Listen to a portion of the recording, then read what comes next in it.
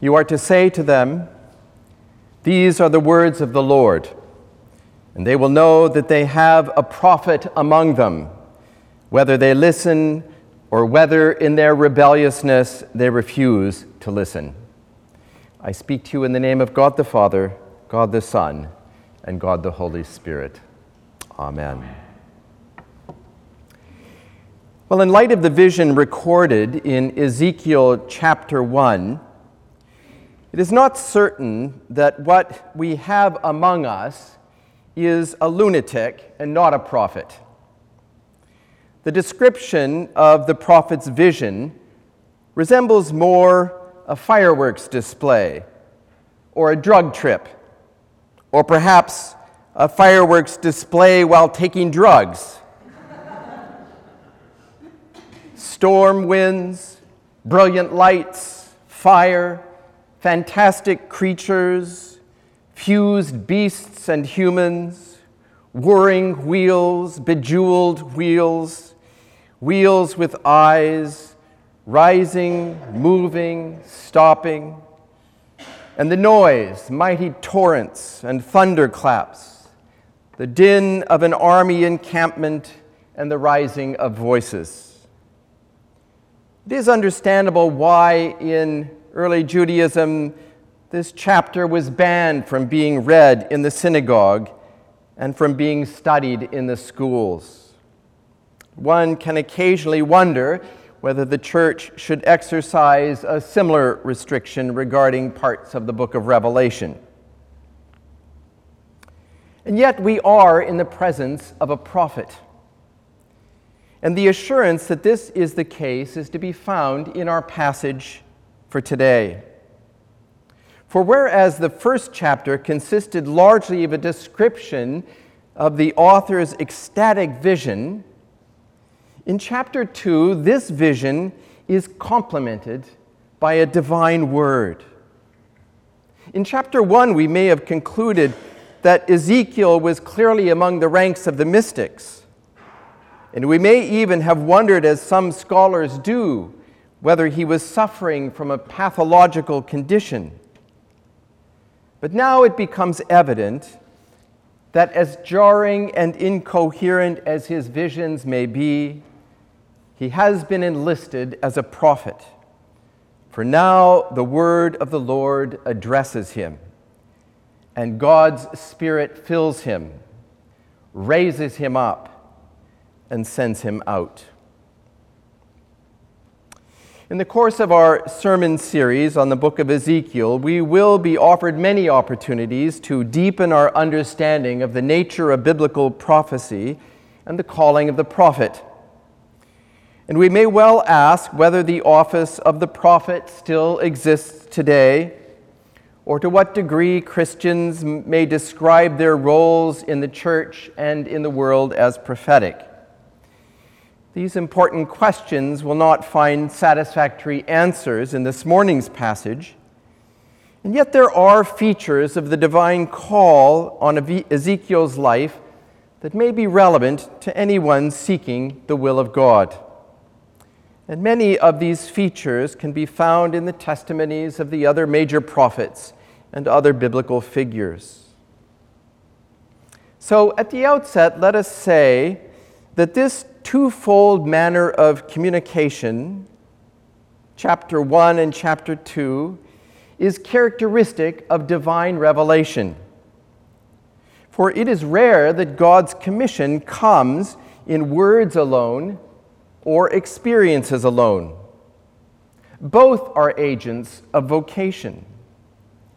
The words are necessary to interpret the experiences, while the experiences serve the purposes of confirming and demonstrating the words.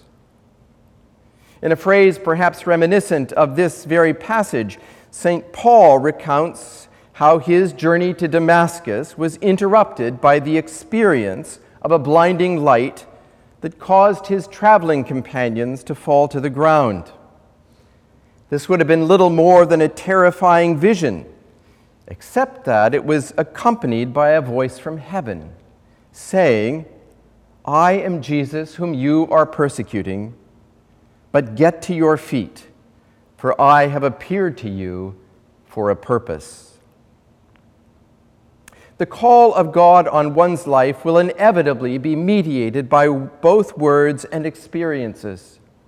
And the conviction that God has issued a summons to us will often be a measure of how these words and experiences illumine each other. Those of you who were with us for our discussion of discernment yesterday afternoon will have heard examples of this in the stories of both of our speakers. But life is full of both words and experiences, you may say. And it is not always possible to make sense of them or to see how they relate to one another. How is one to know that the call comes from God? That an event in our lives is not just random, that the explanation is reliable? Well, there is no infallible litmus test. The story of Ezekiel's commission, nevertheless, gives us helpful ways of thinking about this question. And so we want to say something first about the nature of vocation in general, and then to touch on the matter of the prophetic vocation. The first thing to note is that when the Word of God comes to Ezekiel at the end of chapter 1, Ezekiel is flat on his face, awed by the divine majesty revealed to him in his vision. It is a posture of abject humility and embodies a sense of unworthiness at being in the proximity of the divine. The Lord furthermore addresses Ezekiel, particularly in his mortality.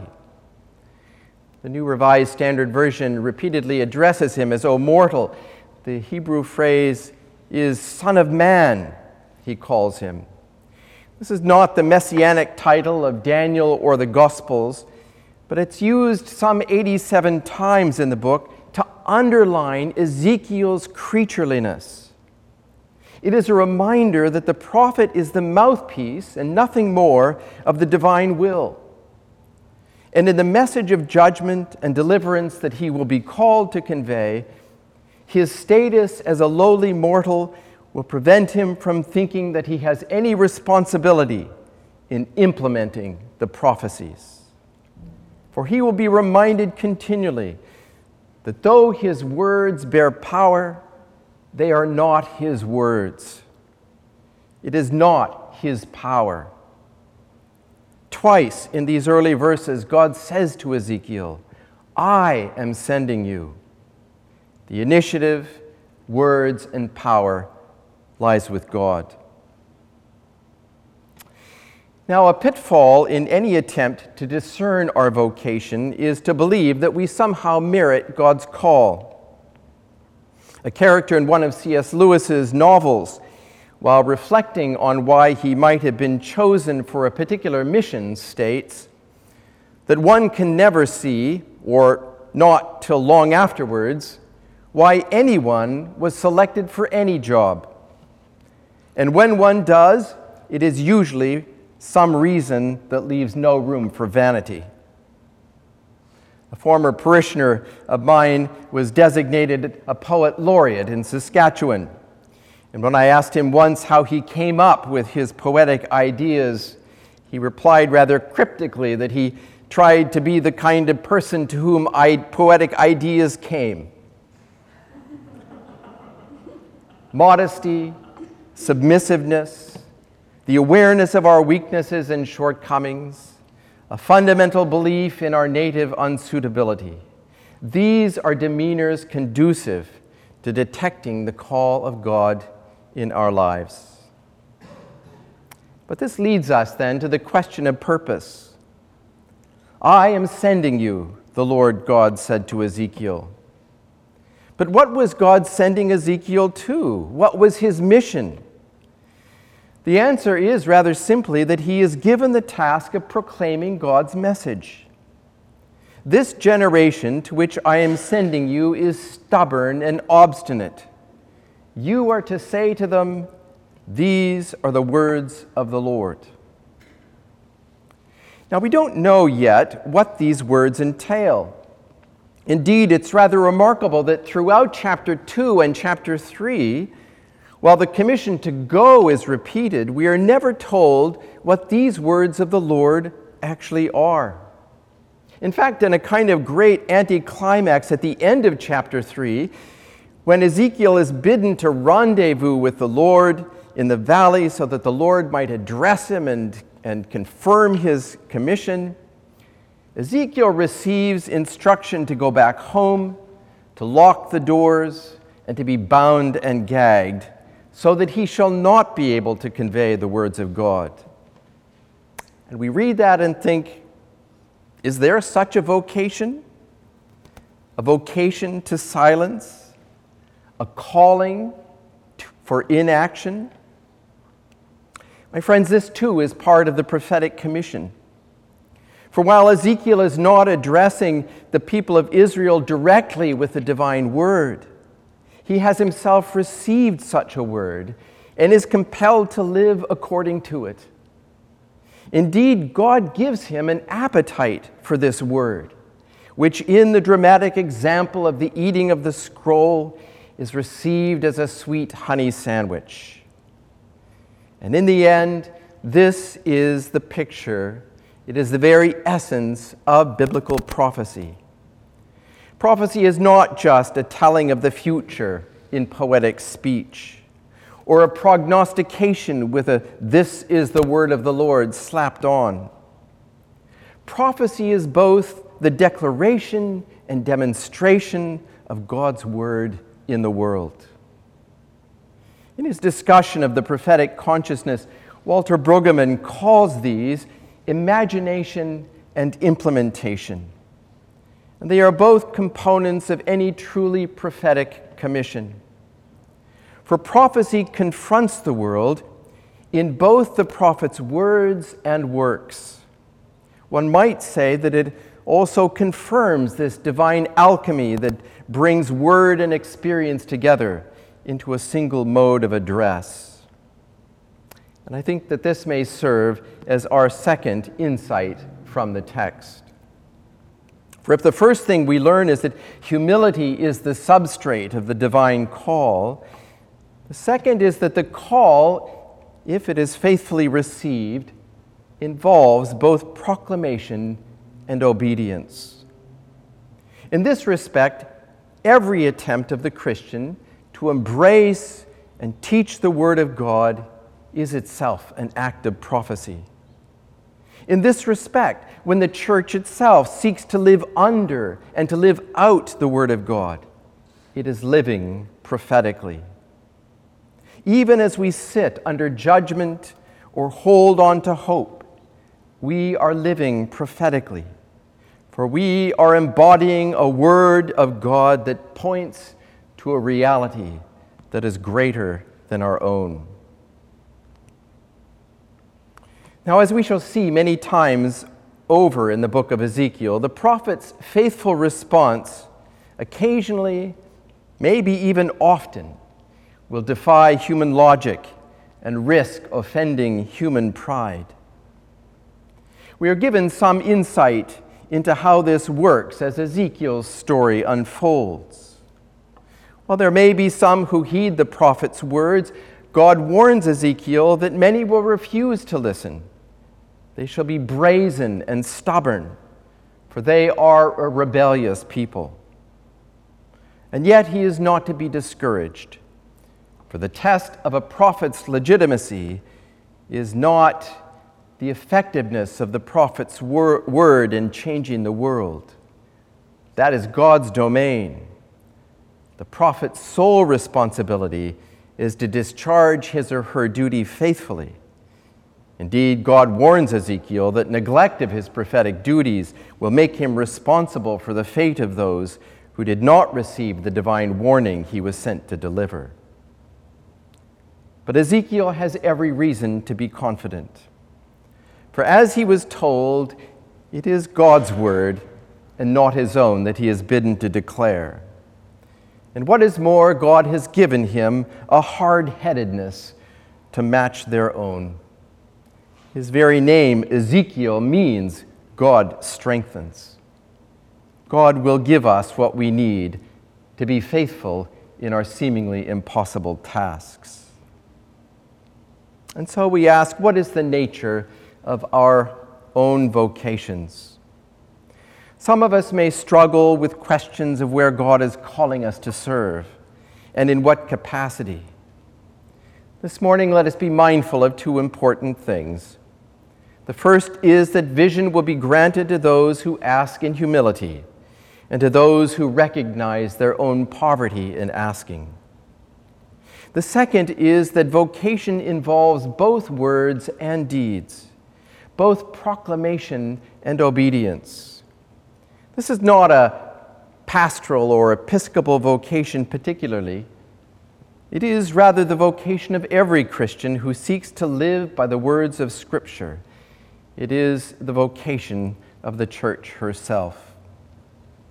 And so we ask, where is the prophetic Christian here this morning? Where is the prophetic church in our community, in our country? There are indeed powerful prophets among us.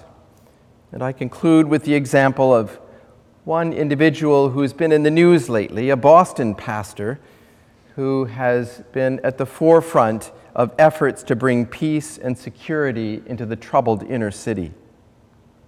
Some of you may know the name of Eugene Rivers. Eugene grew up in the Philadelphia slums and was a gang member at the age of 12. But at the age of 13, his life turned a corner when he heard Billy Graham on the radio. He was a bright lad. He audited classes at Yale and eventually spent 3 years at Harvard. And there he married Jackie, a Harvard graduate. In 1984, Eugene and Jackie moved to Dorchester in Boston. It is a notoriously violent neighborhood. And there he established the Azusa Christian Community, a community committed to preaching and teaching the gospel to people of African descent. But life was not easy. The first time the Rivers home was struck with gunfire that almost hit their son Malcolm, the reporters swarmed them. And one reporter asked, "What are you going to do?" Eugene said, "I looked at my wife Jackie and said to her, 'It's your call.' She said, 'I feel called by God to be in this neighborhood. And because I feel called, I feel protected. If I'm not where the Lord is calling me, I'm not safe.'" My friends, where the Lord calls, the Lord abides. We recognize, Eugene continued, that a community of faith that is willing to really follow the leading of the Holy Spirit can make a difference in the worst neighborhood. Dramatic changes will always require dramatic sacrifices. Dramatic blessings have dramatic costs. In our own longing for God and in the search for our own vocations, may God grant us both the humility and the courage to go where He leads for the greater glory of His Son. Amen.